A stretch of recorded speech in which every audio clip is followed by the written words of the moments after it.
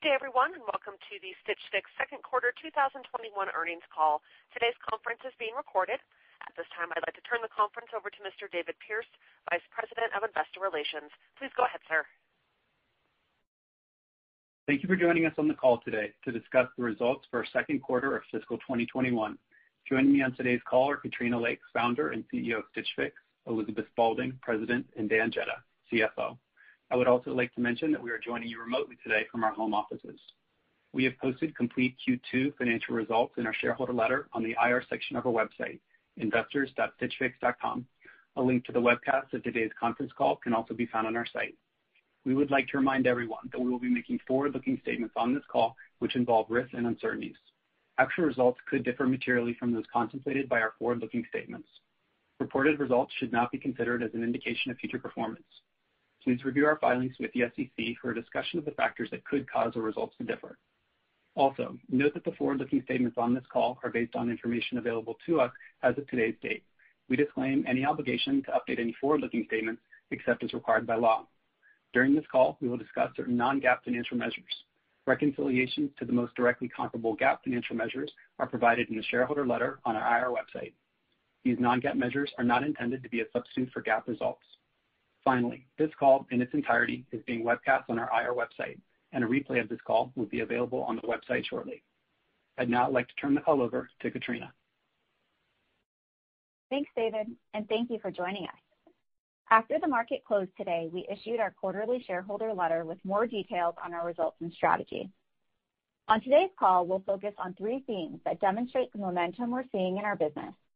First, we are continuing to see clients migrating to our offering at the highest rates we've seen in years, and we're excited about the opportunity to accelerate our share gains over time.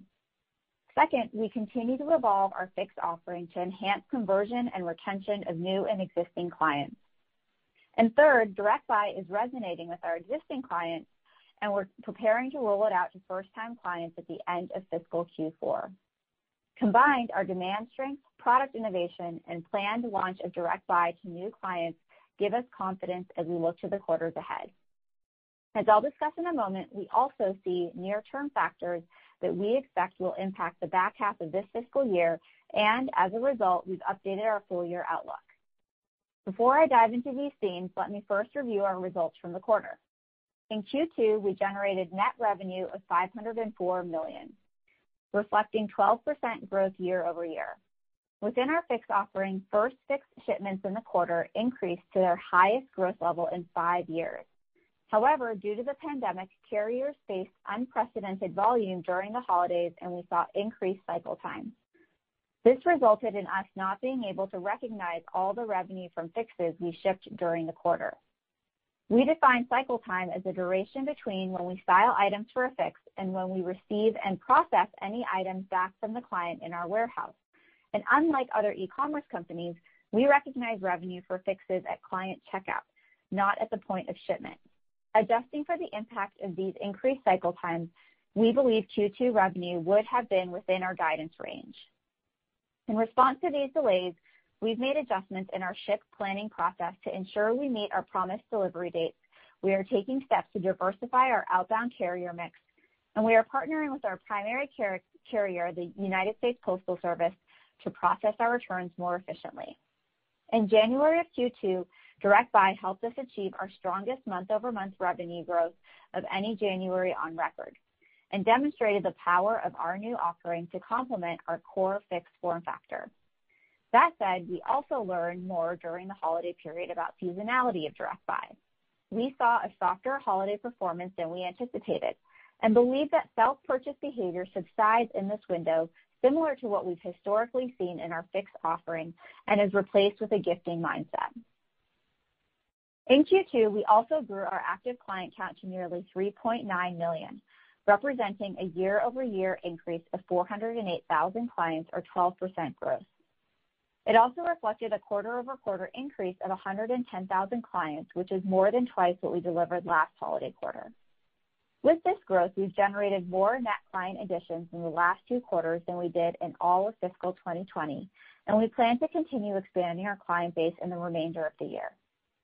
Dan will review our results in more detail later on this call. Now I'll share more on how we continue to capture share amidst the ongoing shift in the retail landscape and why this gives us confidence in our long-term opportunity. The first COVID-19 stay-at-home government mandates were enacted nearly a year ago. This resulted in a massive share shift acceleration online as consumers increasingly moved away from predominantly shopping for apparel in physical stores. Industry observers estimate that approximately 5 years' worth of online share shift occurred in the past year alone, and forecasts now call for nearly half of U.S. apparel spend to have moved online by 2025. As a result, we believe that consumers' embrace of our offering is here to stay, and the demand trends and client growth we're seeing demonstrate that our model of personalized discovery and radical convenience position us well to capture more than our fair share. As the country begins to reopen and the broader environment normalizes, we believe overall demand for apparel will increase and will be incredibly well positioned to win. In the second quarter, growth in first Fix shipments accelerated to nearly 50% year over year, which is our highest growth rate since 2016 and was up from over 25% growth last quarter. This growth was driven primarily by strength in our women's category, which delivered its highest year-over-year first Fix growth in the past 5 years. Given that our women's category comprises the large majority of our business and addressable market, this acceleration is particularly exciting and highlights our strong product market fit and the migration that is underway. As we look to the back half of our fiscal year, we continue to see significant opportunity, but there are also factors that have emerged that are important to consider. From a demand standpoint, we're seeing first-time clients migrating to Stitch Fix at multi-year highs, and to support this demand, we are investing across inventory, styling, and operations to have the product and throughput to serve these clients well for the quarters ahead. But we're also seeing longer cycle times, mainly comprising carrier and client delays, which continued in February. These longer cycle times impact in-period revenue recognition and delay subsequent Fix orders, both of which can dampen our top line. We saw this in Q2. In addition, we expect some product feature rollouts tied to the Direct Buy launch to first-time clients to move to later in this fiscal year, which would push out some of the anticipated revenue growth. As Elizabeth will discuss in a moment, Direct Buy performance remains strong, and we're investing the time and effort to enhance the product experience before our planned launch to first-time clients at the end of fiscal Q4. Given these moving parts, we believe it's prudent to adjust our revenue outlook for the fiscal year. Dan will discuss this in more detail later in the call, but our confidence and excitement around the products we're building and the demand we're seeing remains unchanged. Now I'll hand it over to Elizabeth, who will share more on some of the enhancements we're delivering across our offerings. Thanks, Katrina, and hello to all of you on the line. Today, I'd like to share more on the strategic innovation we're investing in to drive long-term growth. We believe these investments across our Fix and Direct Buy offerings will increase the relevance of our personalized service and allow us to play in a full suite of shopping occasions, which we expect will increase the value we get from existing customers and expand our addressable market of new customers. As we shared last quarter, we continue to evolve our Fix offering by leveraging our data science capabilities and capitalizing on our large, talented styling team to deliver stronger client outcomes and cement long-lasting relationships. Our vision is to elevate our nearly 6,000 stylists, who we view as a unique competitive advantage in our personalized offering, as style experts, and as a result, we're investing in product experiences that we believe will drive greater personalization, increase wallet share, and enhance lifetime value. The first of these experiences is Fix Preview, which, as we discussed last quarter, gives clients the opportunity to view proposed items for their next Fix before it ships. We expect Fix Preview to increase client conversion rates because we give clients more agency in the Fix experience. An added benefit of this feature is that we're also able to collect rich and meaningful feedback that improves the efficacy and efficiency of our algorithms. Initial results from our Fix Preview launch, which included nearly half of UK clients, demonstrated strong client engagement with nearly 3/4 of these clients opting in for the feature as of Q2. When compared to outcomes without Fix Preview, we also saw higher keep rates, which drove a 10% increase in average order value and improved client retention. With these encouraging results, we recently scaled Fix Preview to 100% of our UK clients, and we plan to ramp to all of our US clients by the end of the fiscal year. We're also investing in additional client-facing experiences that further leverage our stylists to deliver personalized, collaborative engagement that extends beyond the transaction to form long-lasting relationships. One of these experiences that we've begun incubating is live styling, where clients join their stylist for a 30-minute session hosted by a video call to talk through styling advice and to partner with their stylist to co-create their fix. As this offering evolves, we believe that it will improve client retention and deepen client trust with the help and guidance that our stylists are able to offer. While still early, experiences like Fix Preview and live styling enhance our interactions with clients and thus the quality and dimension of data we gather from those interactions. These multi-touch points provide an opportunity to learn additional ways that clients would like to engage with our offering, creating jumping off points for new experiences that we may pursue in the future. To accelerate the rollout of these product experiences, we're investing for the long term by growing our styling community and product engineering team. Over time, we believe this will allow us to increase conversion, improve client outcomes, and expand lifetime value. Now, let me discuss some of the exciting progress we've made with Direct Buy, where the offering continues to scale among our existing clients and increase client engagement and purchase behavior. With nearly 1/4 of our women's active clients having made a Direct Buy purchase to date, we're pleased to see such strong engagement from our largest client category. In addition, since launch, nearly 2/3 of these women's clients have returned to make repeat purchases within 6 months of their initial purchase. We've also found that clients we've acquired through paid marketing channels in the past few quarters are actively engaging with Direct Buy and are delivering higher early lifetime values than previous cohorts.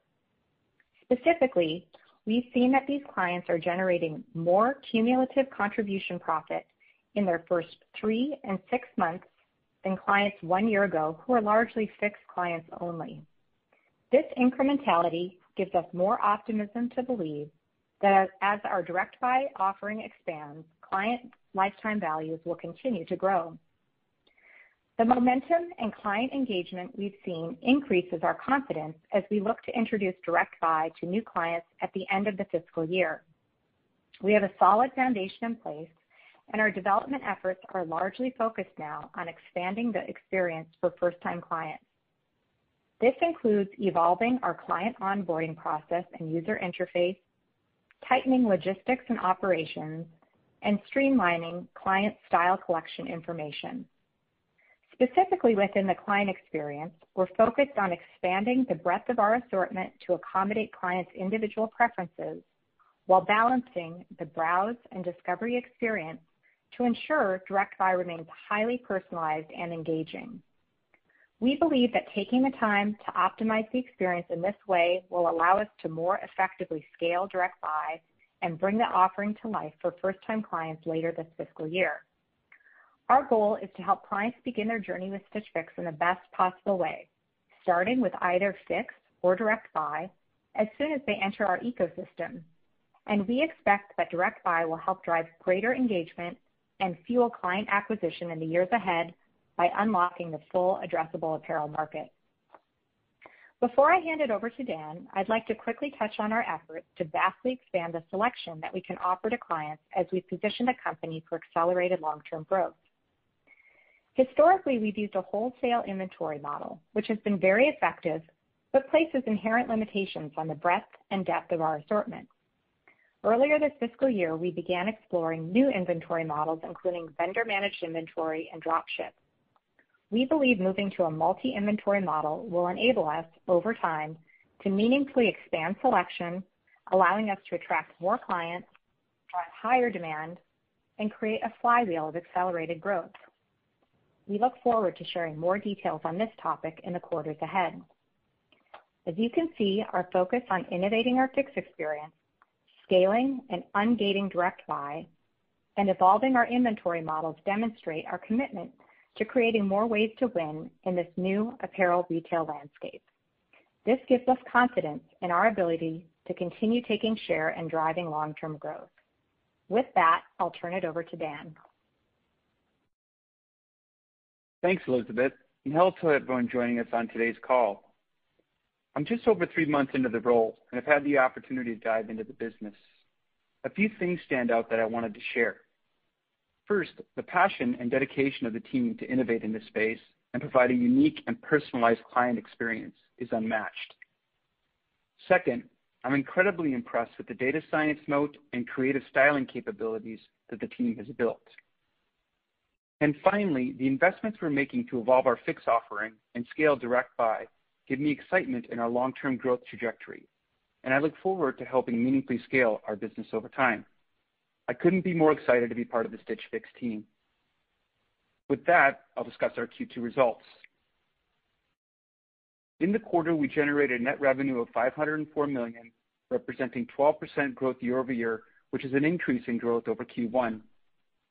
As Katrina mentioned, revenue for the quarter was impacted both by increased cycle times for Fixes, which are largely related to carrier and client delays, as well as Direct Buy softer than anticipated performance during the holiday period. Adjusting for the impact of these increased cycle times, we believe Q2 revenue would have been within our guidance range. In the quarter, we grew active clients to nearly 3.9 million, an increase of 408,000 clients and 12% year over year. This also resulted in an increase of 110,000 active clients quarter over quarter, which is more than twice what we delivered in our last holiday quarter. Net revenue per active client of $467 declined 6.8% year over year, consistent with our expectations. As we shared last quarter, this decline is driven primarily by our increasing new client growth. With an influx of new clients that are early in their spending journey with us, revenue per client may be lower until these new cohorts of clients have more time on our platform.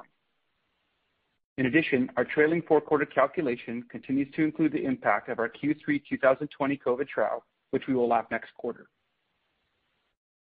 Q2 gross margin was 42.9%, representing a 190 basis point decline from the same quarter last year, primarily driven by increased shipping expense, largely due to higher rates with our carriers. In addition, the decline was impacted by increased inventory reserves due to higher inventory level, as well as some select men's inventory targeted for near-term clearance. This is a function of our men's category rebounding more slowly from the impact of the pandemic than women's and kids. We believe men are shopping less frequently during these COVID times, but we expect these trends to improve as we emerge from this backdrop. Advertising was 8.3% of net revenue in Q2, compared to 7.9% in Q2 2020. During the holiday period, we saw higher CPAs in certain channels, so we pulled back on advertising in December. Entering January, we saw significant improvement in CPAs and increased our advertising spend accordingly, which contributed to our strongest month-over-month growth in revenue and active client additions of any January on record. Other SG&A excluding advertising was 42.6% of net revenue in Q2, compared to 35.0% in the same period last year. The increase year over year was driven by higher compensation and benefits expense, including increased wages at our fulfillment center tied to an hourly wage increase to at least $15 per hour for all full-time U.S. warehouse associates. In addition, it reflected higher marketing expenses and increased COVID-related costs. Q2 adjusted EBITDA loss was $8.9 million, reflecting the impact of lower revenue in the quarter, higher shipping costs, and investment in our people and operations. Q2 net loss was $21 million, and diluted loss per share was 20 cents. And finally, we ended the quarter with no debt and $369.4 million in cash equivalents, and highly rated securities. Now I'll turn to our outlook. We are seeing strong new client acquisition trends, healthy auto-ship retention levels, and increased client engagement with Direct Buy. That said, there are also near-term factors that may impact the back half of fiscal 2021 and are reflected in our updated full-year guidance. First, we saw longer cycle times in Q2 that persisted in February that we believe could impact revenue in the second half of the year. These longer cycle times, mainly comprising carrier and client delays, impact in-period revenue recognition and can delay subsequent fix orders, given that a large majority of our clients receive recurring fixed shipments. In addition, there's still a lot of uncertainty given COVID, and as a result, we're taking a more measured approach to our outlook. And second, our direct buy offering, we're very excited about the momentum we've seen with our existing clients, and we look forward to rolling it out to first-time clients. As Elizabeth mentioned, our product teams have focused on expanding features of the user experience to ensure that direct buy is a great experience from the onset to onboard new to Stitch Fix clients. As such, we plan to continue testing the product through fiscal Q3 and into Q4 before a full-scale product launch in late fiscal Q4. This rollout time also plays a role in our revised guidance. Given these factors, let me now share our Q3 and full year 2021 guidance. For Q3, we expect net revenue in the range of $505 to $515 million, representing growth of 36 to 39% year over year. We expect adjusted EBITDA in the range of -9 to -5 million, or -1.8 to -1.0%. This reflects our ongoing investment in advertising, operations, and styling that we discussed earlier. While we expect these investments to benefit client growth in the quarters to come, they will also weigh on adjusted EBITDA in the near term. For full year 2021, we now expect net revenue in the range of $2.02 to $2.05 billion, representing growth of 18 to 20% year over year, driven primarily by accelerating year over year active client growth and increasing spend from our newest client cohorts as they mature on our platform. From an investment standpoint, given that there are several moving pieces, including the precise timing of product launches, we'll hold off on providing full year adjusted EBITDA guidance at this time. In summary, we remain excited by the demand trends we've seen over the last few quarters, giving us confidence that this, combined with our investments in new product and innovation, position us for long-term growth. With that, we're now ready for your questions. Operator, I'll turn it over to you. Thank you. At this time, if you do have a question, please signal us by pressing *1. Again, that will be *1 for questions. We'll hear first today from Edward Yruma with KeyBanc Capital Markets. Hey, good afternoon, guys. Thanks for taking the questions. I guess two first. First, are you starting to see any kind of early cycle signs that we're seeing a rotation in apparel demand, i.e., are you seeing an uptick in going out clothing, workwear? And then as a follow-up to your commentary on launching direct buy and cold starting people in direct buy, were there other initial signs that indicated that the product needs kind of more work before launching, and kind of help us understand a little bit more clearly kind of why why that was delayed? Thank you. Yeah, hi Ed, this is Elizabeth. Happy to take both of those. Those are great questions. First I think your first question was about, are we seeing differences in kind of consumer demand patterns? And, we can continue to just see very strong growth in casual and activewear. Both of those have had outsized growth. And then not surprisingly, slower growth rates in kind of career and workwear type items. And there are specific categories we've seen particular strength in, sneakers being one, knits, not surprising, items that people are wearing in this work from home and environment. We have, tried to keep a pulse on markets that are opening up a little bit more quickly, markets that have moved out of lockdown phase, and the trends are largely similar, a little bit stronger in some of those workwear categories, but they're still down on a year-on-year basis. Which is interesting. And so I think some of these work from home trends, we're anticipating kind of this casualization to continue to persist post-COVID, but more to come there.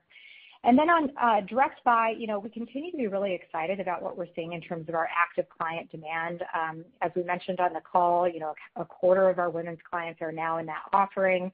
The contribution margin and lifetime values have been very strong and incremental relative to last year when we were really more of a fix-only offering.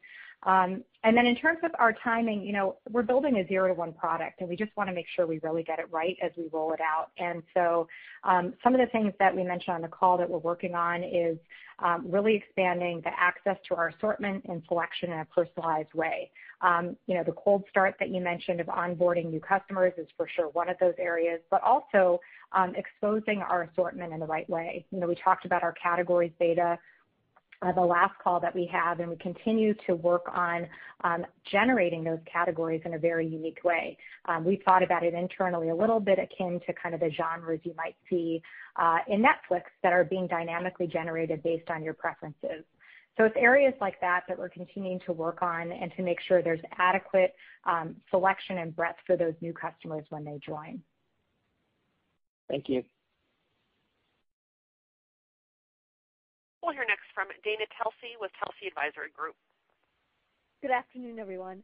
As you think about the supply chain and the capacity issues with delivery, what's your sense in terms of timing as how we move through this? How do you see inventory progressing as we go through the balance of the fiscal year and the impact on the expense side? Thank you. I can take the second part of that question on inventory. We have seen inventory increase in our second quarter as we get ready for our direct buy expansion and our roll-up, and also as we are expanding selection. So we are continuing to invest in selection, both breadth and depth, and we'll continue to grow our inventory as we get ready to launch direct buy to non-Stitch Fix customers and continue to expand our Fix offering. Can you repeat the first part of that question, please? As you think about the timeline of the delays in receiving of goods and diversifying capacity, how do you think of when does it normalize? When do you think deliveries start to normalize?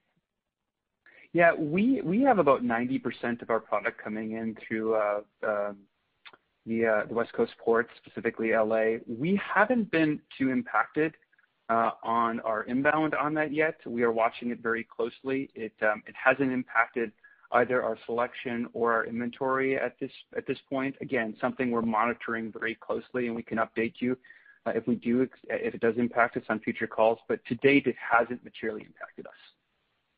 Thank you. From Barclays, we'll move to Ross Sandler. Hey guys, so just a couple questions on the gross margin, kind of follow up from that last one.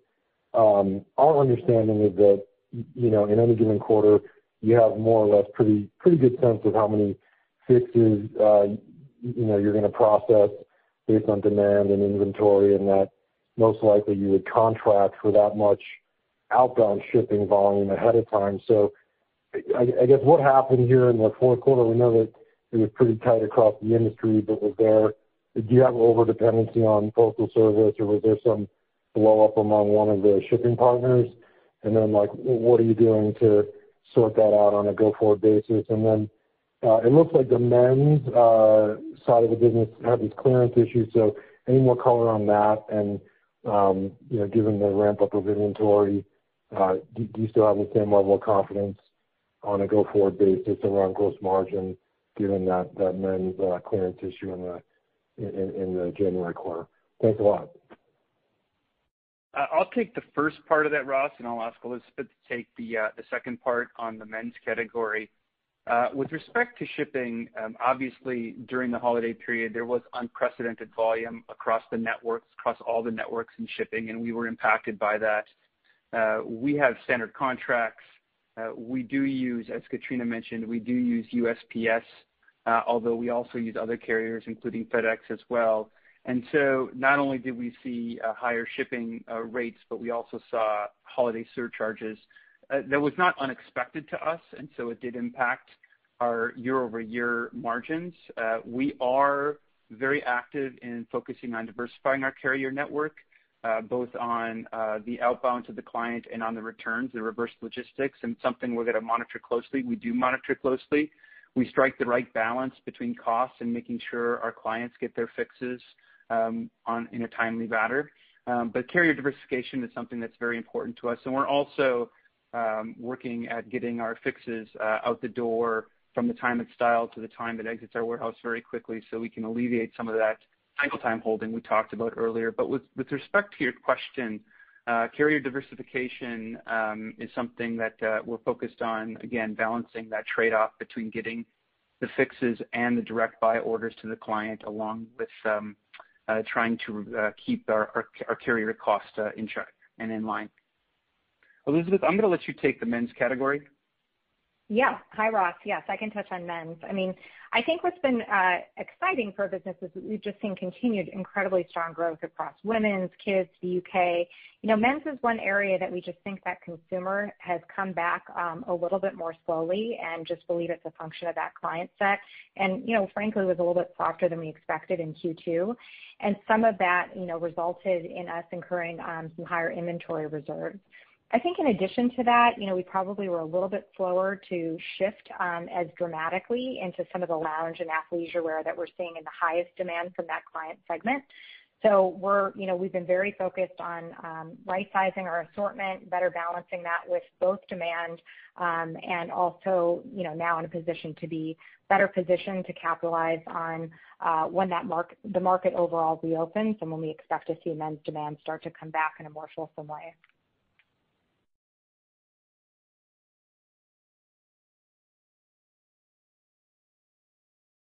We'll move on to Youssef Squali with Truist Securities.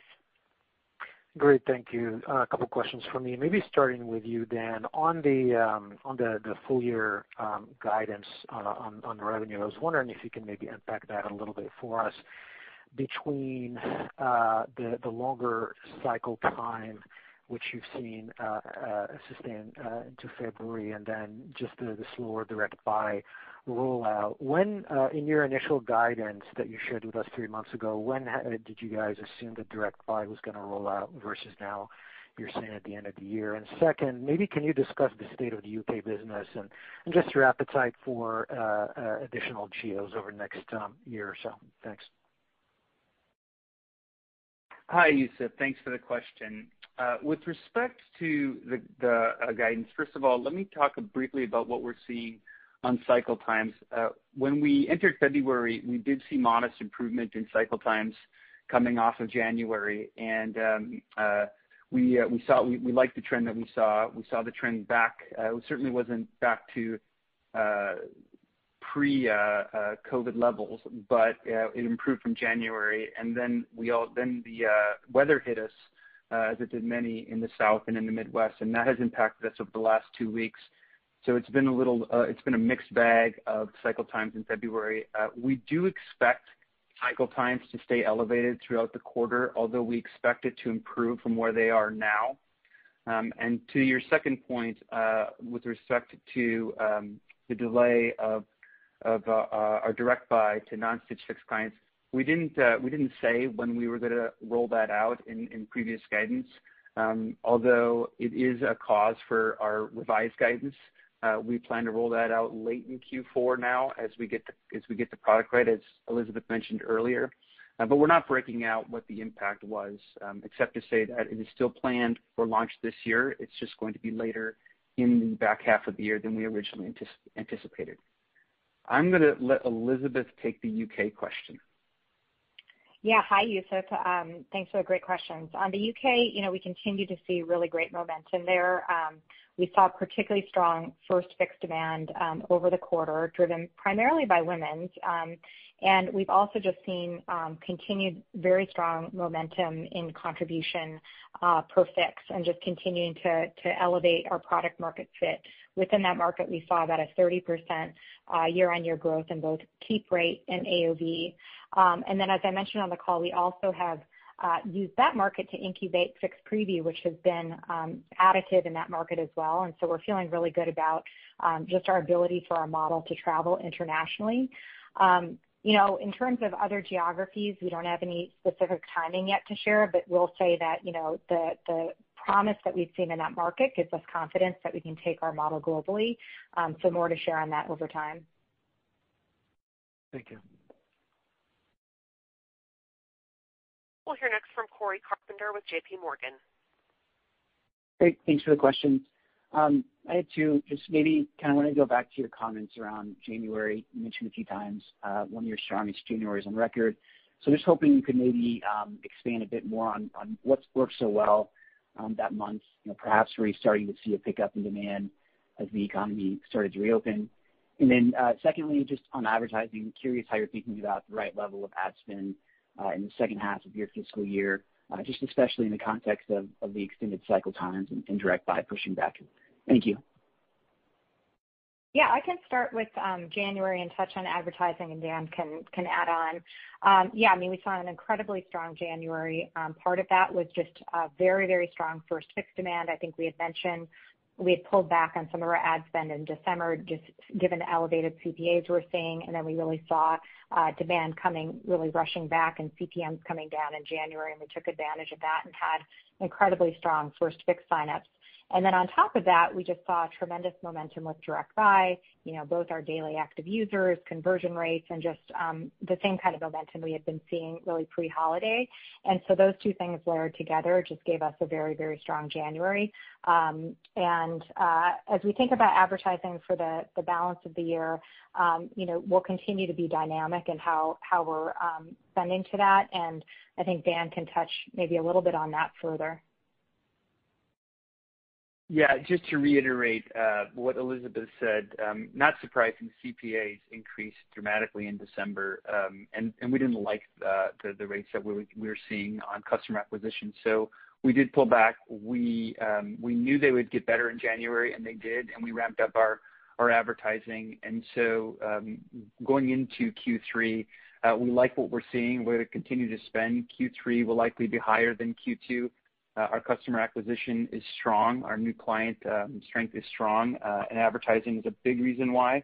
So we will continue to spend as long as it stays within our analytics and how we look at our lifetime value of our customer. And so with that, you can expect spend back to more normalized rates in Q3 and most likely in the Q4. Great. Thank you. From Piper Sandler, we'll hear from Erin Murphy. Great. Thanks. Good afternoon. A couple from me. I guess first, as you kind of open up the platform to direct buy to new customers in the fourth quarter, can you just talk about how you expect that potentially cannibalizing the existing Fix business, or at least what you're seeing today with the added offering to those that already use the Fix business? Yeah. Hi, Erin. This is Elizabeth. I can touch on that. I think overall, we think there's just a bigger addressable market out there by having a wider platform for our customers, whether they want to shop, whether they want to be styled, or participate in both of those models. And so, both similar to the incrementality that we've observed with active Fix clients as they participate in both and seeing that as actually a additive experience. I think we're thinking about it similarly as we bring new consumers onto the platform. Over time as well, there are parts of driving traffic to our site that we'll be able to participate in the quarters to come, probably not immediately, just given the build out of the infrastructure and the way site indexing works, but to be able to eventually participate in search engine optimization. And so between, consumers having more ways to win with us, as well as driving more traffic to Stitch Fix by opening up our product catalog and having more ways to interact, we feel like it's just the right thing to do to be able to offer a more diverse experience. Okay, thank you. And then just my second question is on, I guess, Dan, for you, can you just share what's contemplated in your third quarter guidance between active customers and revenue per customer? Thank you. Well, our revenue per customer, as we mentioned, is at $467, which is flat to Q1, and that is a function of just the newer client of cohorted customers spending very early on in their cycle times. As those clients spend more, we do expect that to increase and get to more normalized levels going forward. I think that was the answer to your question on our revenue per active clients. And then we're not going to say anything on Q3 guidance with respect to active clients. We're not giving that as part of guidance. Okay, thank you. We'll hear next from Paul Trussell with Deutsche Bank. Good afternoon. With the Fix preview, how much higher were the keep rates for those that utilize that feature, and any other color you can provide on like client retention and average order value. Also on the live styling, certainly that's quite interesting concept. Maybe just speak a little bit more about what you expect from that and the level of investment you're going to make into that capability. Yeah, thank you, Paul. Great question. So on Fix Preview, I shared a little bit on the call, and overall, we've just seen expansion really in the majority of the metrics that we look at for our customers. On AOV and keep rate in particular, we saw about a 10% lift across both of those, and we've seen that continue. We started that pilot in the UK back in August, scaled it to 50% soon thereafter, and then recently scaled it to 100%, and we're feeling good about the continued strength of that experience. And we're still at a pretty modest level in the U.S., but we are scaling it to 100%, we foresee by the end of the fiscal year. And so we feel really great about it being a service that makes clients even happier, driving retention and driving those higher average order values, and a place that we could imagine experimenting with even further over time. One interesting anecdote is that if previewed an accessory and somebody keeps it in their cart, they almost always keep it. So also just certain item types we think will be an exciting add-on to that feature. And then with live styling, we're a little bit earlier on that than we are with Fix Preview. We're still incubating it, but we're seeing a lot of the same patterns and trends around, just the response to things like order value and so forth, and really just a lot of richness and other things clients are wanting to share with us, like, hey, let me show you this thing I love in my closet. Can you find me something to go with it? And just different elements that we are envisioning how that might create almost experience offshoots from it. But I would say we don't plan to scale that immediately. We're still in sort of the incubation and testing mode to figure out what is the best way to scale that and what other kind of services might it imply that our clients are looking for. So we're really excited by the feedback we've gotten so far, both from our clients and frankly from our stylists as well, who are loving participating in the program. So we'll share more in the quarters to come. I think we've got our plate full between Direct Buy and Fix Preview right now, but we'll keep incubating that for something that'll follow on probably in FY22. That's helpful. And just a quick follow-up. As we think about the cycle time delays, you spoke to the revenue impact. Just can you talk a little bit more around what impact it's having to the overall P&L, both what you saw in Q2 and how you think about it, in Q3, and also, with your Q3 guidance, you outline about these ongoing investments in advertising, operations and styling. To what extent is that weighing on the quarter? I can take that one. To your question on cycle time, we did talk about the revenue impact. What happens a lot of times is the processing time becomes lumpy as we get returns in large batches, and so there's some operational burden that cycle time does have on our fulfillment centers, and so we're managing that closely. It hasn't been material. We've been able to work around that and implement new processes to better align on any sort of lumpiness that we get. And so from a cost structure standpoint, I would not assume that it's material to us just because we've been so proactive in how we manage that cycle time, especially on the returns processing. And so it is more of a revenue recognition, including the potential to impact subsequent fixes. And so from that standpoint, it's primarily more on the revenue side than it is on the cost side.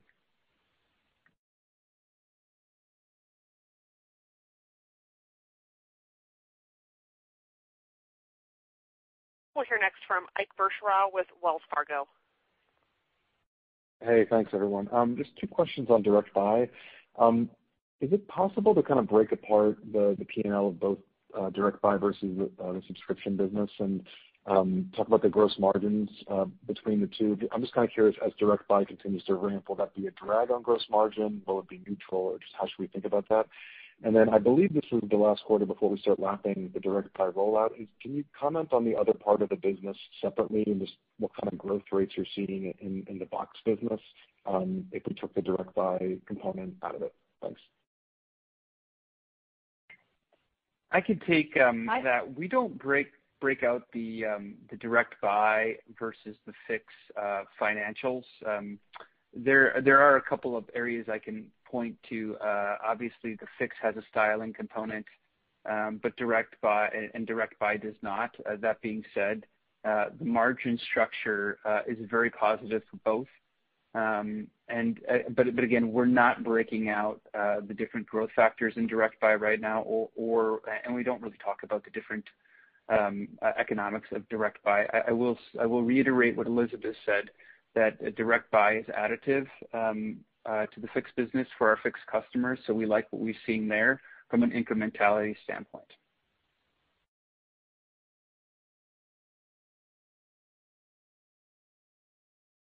Yeah, Ike, maybe the one quick thing I would add just on the Fix side of things, just what we've seen on our first Fix growth in particular is just incredibly strong trends with women's as well as kids kind of outperforming. But to Dan's point, we don't really break out the growth rates of the two. I think over time we'll figure out if it makes sense to do so. I think we're seeing, as we mentioned on the call as well, just positive momentum of a greater portion of our client base participating. And as we expand the feature set and start to make it available right out of the gates to new clients, we would anticipate that growth to accelerate, but we'll be able to share more in the quarters ahead.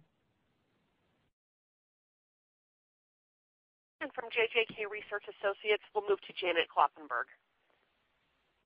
Good evening, everyone. Just a couple of questions from me. First, on the expansion of the direct buy assortments, I was just wondering what you thought that might lead to in terms of residual products, markdown pressure, et cetera, generally something associated with expanding assortments, and how we should think about that in terms of merchandise margin. And then you have a lot of new pilots going on right now, including live styling and then direct buy coming to the new customers, et cetera. And I think you're learning a lot along the way. You see the seasonality come in and maybe the men's business not being quite as strong as you thought, which I assume will pick up at some point soon.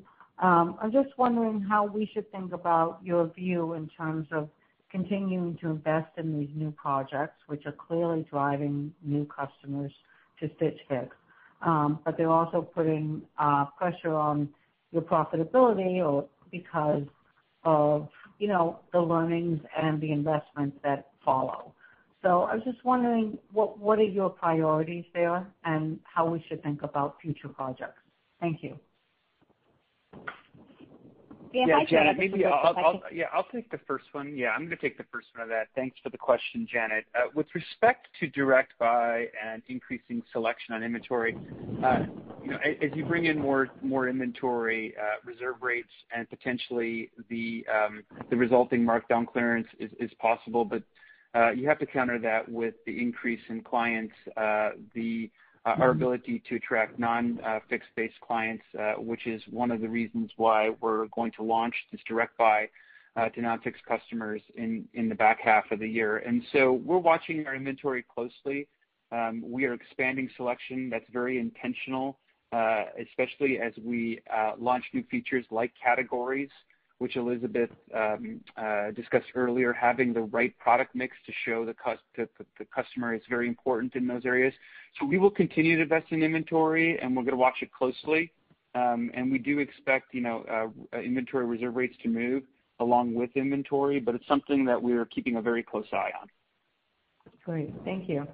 Yeah, and Janet, I can touch on your question on just sort of the innovation expansion that we've been focused on and some of the pilots that we mentioned on the call. And I think just in general, we see this as really our moment as consumers are shifting at unprecedented rates online. Katrina mentioned just this notion of the belief that, 50% of apparel by 2025 will be online.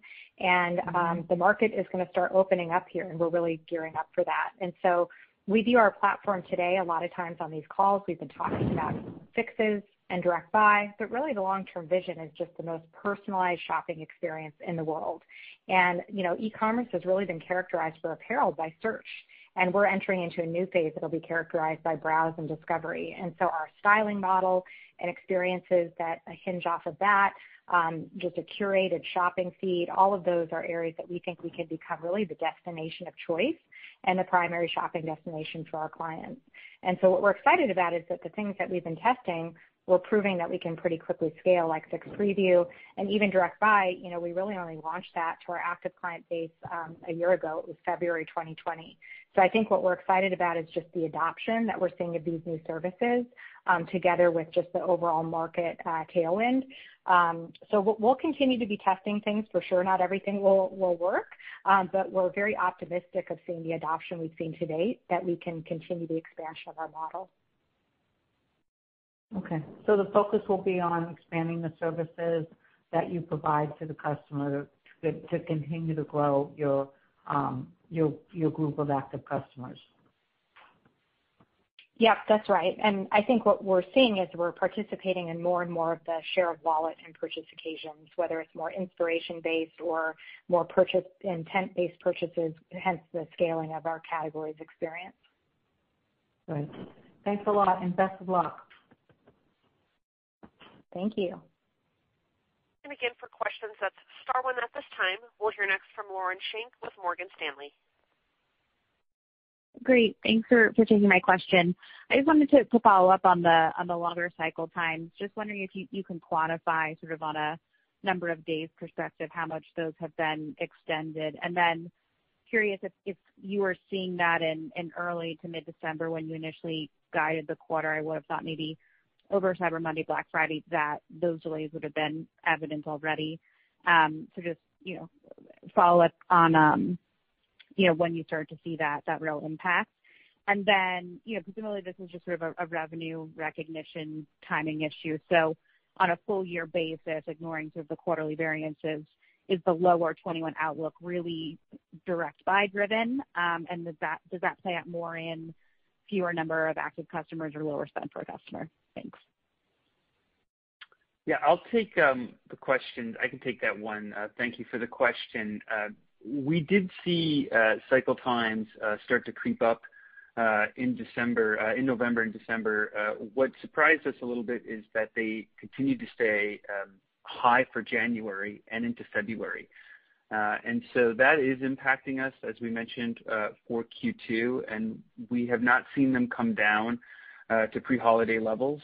And while we do expect them to come down throughout Q3, we do believe that in the back half it will still impact us. To your point on the timing of it, it does impact subsequent fixes potentially, because most of our clients are on a scheduled subsequent fix. And so if it takes longer for a carrier to deliver or the client holds the fix longer, it will impact subsequent fixes. And so we're managing that and watching that very closely as well. That all said, to your point on the back half, the timing of our Direct Buy is a reason for the lower guidance in the back half, as we get that product to be right and launch it late in Q4, relative to what we were expecting earlier when we provided the guidance in last quarter.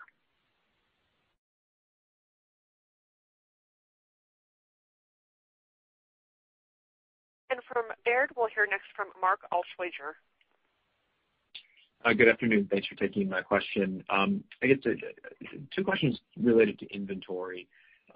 First, I was hoping you could just talk a little bit more about how you're planning inventory receipts as you begin to cycle the COVID disruptions and we look toward additional stimulus. I guess it sounds like Direct Buy picked up in January. Not sure how much of that might have been impacted by stimulus, but I guess I'm curious how responsive you can be should demand accelerate beyond your plans in the coming months, especially in the Direct Buy piece. And then bigger picture, just the new inventory models, really exciting with the drop ship, vendor managed. Can you give us a better sense of what inning you're in there from an investment standpoint, and just what level of additional capacity or technology infrastructure might be needed to scale this longer term? Thank you. Hi, I can take the first part of that question, and I'll let Elizabeth answer the second on the inventory models. To your point on our ability to bring on receipts, first of all, it's unclear in January what drove it, if it was stimulus checks or if stimulus checks coming up would drive demand. We did see very healthy January growth rates. And we were ready for that with inventory. And we do have, of course, lead times for the receipt of our inventory. That said, we're very familiar with our lead times, and we do feel very well positioned to take advantage of any change in buying patterns, whether it's as economies open up and decide that we're going to go out more and go back to work, or we continue on with the athleisure wear positive growth rates that we've seen to date. We feel we're in a good position for inventory. We're very good at chasing inventory where we need to.